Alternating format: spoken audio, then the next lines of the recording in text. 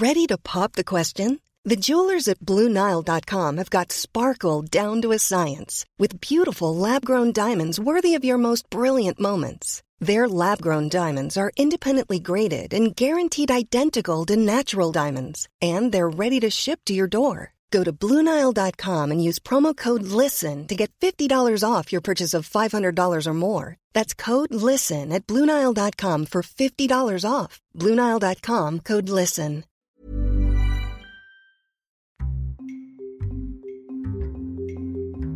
Imagine you're a policeman in 1987 Singapore. One of your informants comes up to you. He's like, "Hey, Mr. Policeman, sir, there's this guy. He's been chopped up into a bunch of little pieces and cooked into curry." Would you believe him? Hi, I'm Teddy, and welcome to A Briefcase. Today, we're looking at the curry murder. It was 9th December 1987. An unnamed informant, he pages a detective, Detective G. Alagamalai. I'm so sorry if I'm butchering it. And we'll call him Detective G. And so he tells the detective that he has an important tip for him. Detective G, he's like, alright, he responds to the informant, and he eventually meets the informant in a hawker center, and he hears that a man has been killed. The tip goes like this. 3 years ago, in 1984, Ayakano Marimutu, a 38-year-old caretaker at the POB Holiday Chalets in Changi, was murdered. He was chopped into pieces and then he was cooked into curry with rice. So initially, Detective G was really skeptical and honestly just kind of grossed out. His first instinct is actually to chide, to scold the informant. And I get it, it sounds almost like a sick joke. It's 1987.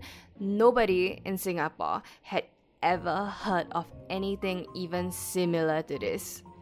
But the informant, he sticks to his guns. He's like, this is legit. There was a man, he was murdered, he was cooked with curry. But at the end of the day, Detective G is a policeman and this is a tip. So he brings this up to his bosses who are also pretty skeptical about it. But again, they're the police and this is their job, so they do it. Detective G, he does a bunch of digging and lo and behold, he finds a missing persons report for Ayakano filed on 18th December 1984, 3 years ago at Joo Chiat Police Station. So it was filed by his wife, Ayakano's wife, Nagaratha Valley Ramia. So she's 32 years old and 6 years younger than Ayakano at that point of time. Now, I want to talk a little bit about his family. Ayakano had 3 kids with his wife, 2 sons and a daughter, so it's a pretty full family. They lived together in a small house behind Orchard Road Presbyterian Church, and the church described him as hardworking, but having a hot temper, but also as somebody who would apologize after he calmed down. We also don't really know much about their marriage, but from the newspaper articles, it sounds like, I would say it kind of sucks, just in my opinion. According to the article, he was very violent, he was physically abusive to his wife, and he was often drunk. And so it just sounds like a very toxic environment, to be honest.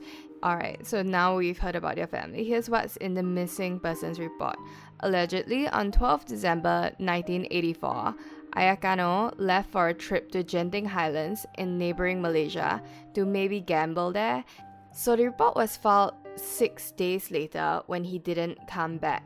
Now, Detective G, he finds this really sus for a couple of reasons. First, he didn't think that Ayakano had really the money to gamble. He had to borrow $600 from his employers to buy school books for his kids. So now a person who doesn't have $600 doesn't really have the cash to throw away at the casinos. But still, we don't really know much about him, but we can almost kind of believe it because gambling addictions are addictions if he did have one, like just speculating. Now, the other thing is that he actually took leave from his employers on December 21st and December 22nd. So why wouldn't he just go then instead of going on the 12th and staying for so long? So that made the police a little bit sus on those 2 counts. Now, this is in January 1987, and the missing persons report it's enough to substantiate the informant's claims a little bit. For the next 3 months, from January 1987 to March 1987, Detective G, he investigates. Now, I've heard this somewhere, and I'm not sure if it's accurate for Singapore, but most murders are gonna be committed by someone you know. It's not gonna be some random serial killer. It's gonna be someone you know. So, their leads include, you guessed it, family. And what do you know?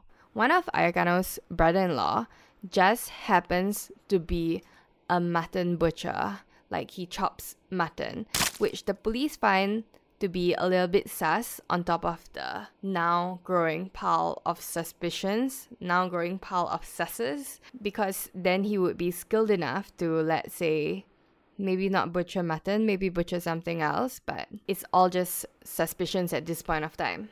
In these 3 months, from January 1987 to March 1987, they also end up interviewing more than 30 people. That's a lot of people. And finally, on March 23rd, the police carry out raids at 2 a.m. They raid a flat in Jurong East, the caretaker's home in Nadaravan Road in Changi, and the Orchard Road Presbyterian Church. So that's the church where the family stayed in the caretaker's house. And by 9 a.m. on the same day, they've picked up 8 people. Here are the 8. Ayakano's wife, Nagaratha, 3 of her brothers who are aged 28, 31, and 36. So like they're kind of like young but still a little bit older. They've picked up their wives, the 3 brothers' wives, and her 54-year-old mother, so Nagaratha's mom. So in this group of people, the oldest brother, the 36-year-old brother who's called Balakrishnan Ramia, he's the mutton butcher, and the other 2 are both caretakers for buildings.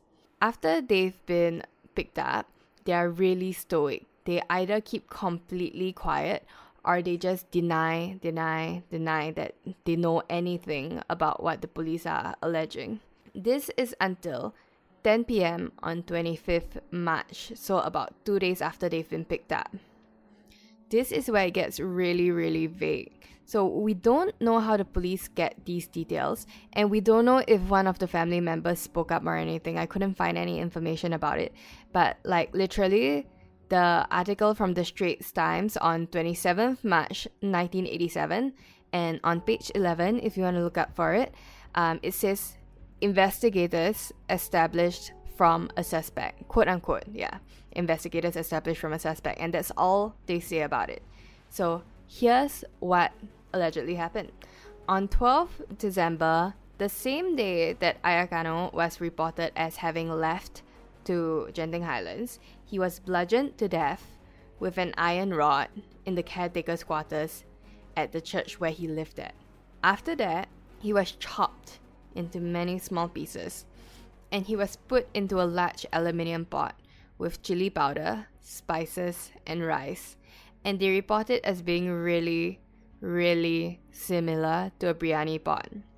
Finally, after he'd been cooked up, his remains, including like skull fragments, bone fragments, they were packed into black plastic bags and thrown away into roadside bins.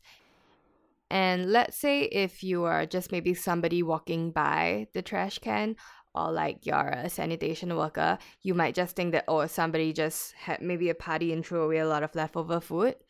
So this is what was supposed to have happened. So now I just want to digress a little bit, and I don't really know how to put this nicely, so I'll just come out and say it. This has to be one of the most gruesome, but also one of the most, I think, clever ways to get rid of a body if it happened. Because sometimes, you look at curry, right? And you don't really even know what the meat is until you bite into it. Because like the spices like turmeric, they'll just cover everything. They'll make the curry really opaque. And it just looks kind of like lumps of stuff, You don't know what's a vegetable, you don't know what's the meat. Especially when the curry is very cow. Now, so that's point 1. The other thing, right, is that Indian curry, it has a really, really strong smell, like objectively, like I love it, which is a weird thing to say while covering this case, but Indian curry is like so smelly, like it has such a strong smell, that there was literally another famous like kind of case about it 10 years ago. So small digression. This one was called the 2011 curry dispute, alright? And it was a massive cultural kind of thing. So this family, this Chinese family that just recently migrated from China, they were just so shook at the smell of curry cooking from their Indian neighbors that they reported it to their CMC, their Community Mediation Center. So the thing is that the Indian family, they already knew. They already knew that the Chinese family, they didn't like the smell of curry. So they already tried to be neighborly, I guess, and close all the windows and all the doors when cooking, but the neighbors could still smell it. That's how strong the smell can be depending on the curry cooked.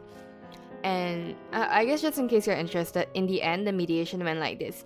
The Indian family can only cook curry when the Chinese family wasn't at home. And the Chinese family had to try the curry because maybe they just didn't like the smell or weren't used to the smell because they've never tried it before.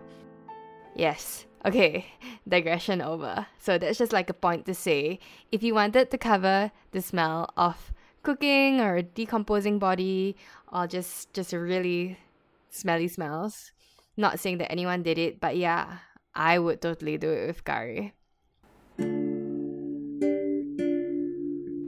On 27th March 1987, the wife, her 3 brothers, they were charged with murder. Her mom and one of her sister-in-laws were charged with abetting the murder, so like helping out with the crime.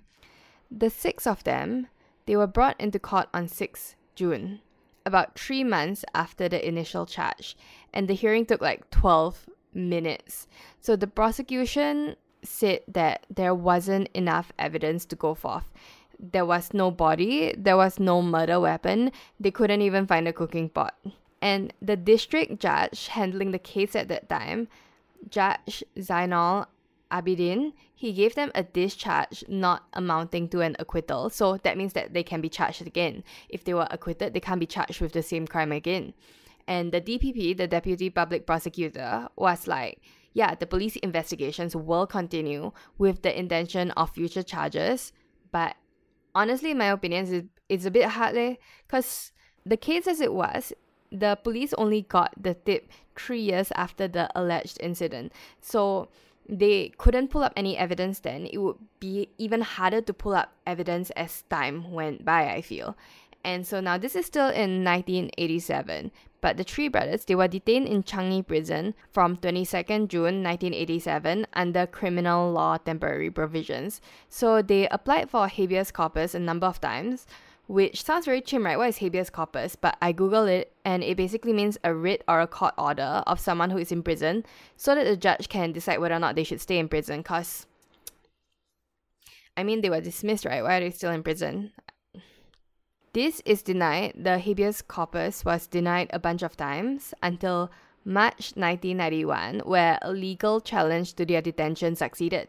So they were actually in prison for like 4 years, just kind of waiting, and they were unconditionally released on 21st June 1991. And since then, there haven't been any actual updates on this case.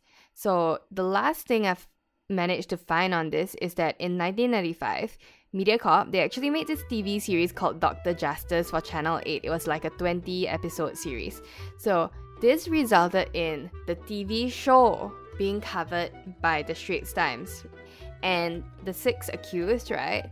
I think they tried to sue the newspaper for defamation. They say the way that it was reported, it placed the responsibility of the murder on them. But in the end, the court ruled in favor of the Straits Times, saying that the article was pretty factual. And so to this day, the case remains essentially unsolved. Thanks for listening to this week's episode of A Briefcase. So what do you think really happened? Can you really get rid of a body by cooking it into curry? Just DM me or drop me a comment at A Briefcase Podcast on Instagram. I really want to know. Also, what curry would you use? Alright guys, you can also find us online at abriefcasepodcast.com, and do join us next week for another brief case.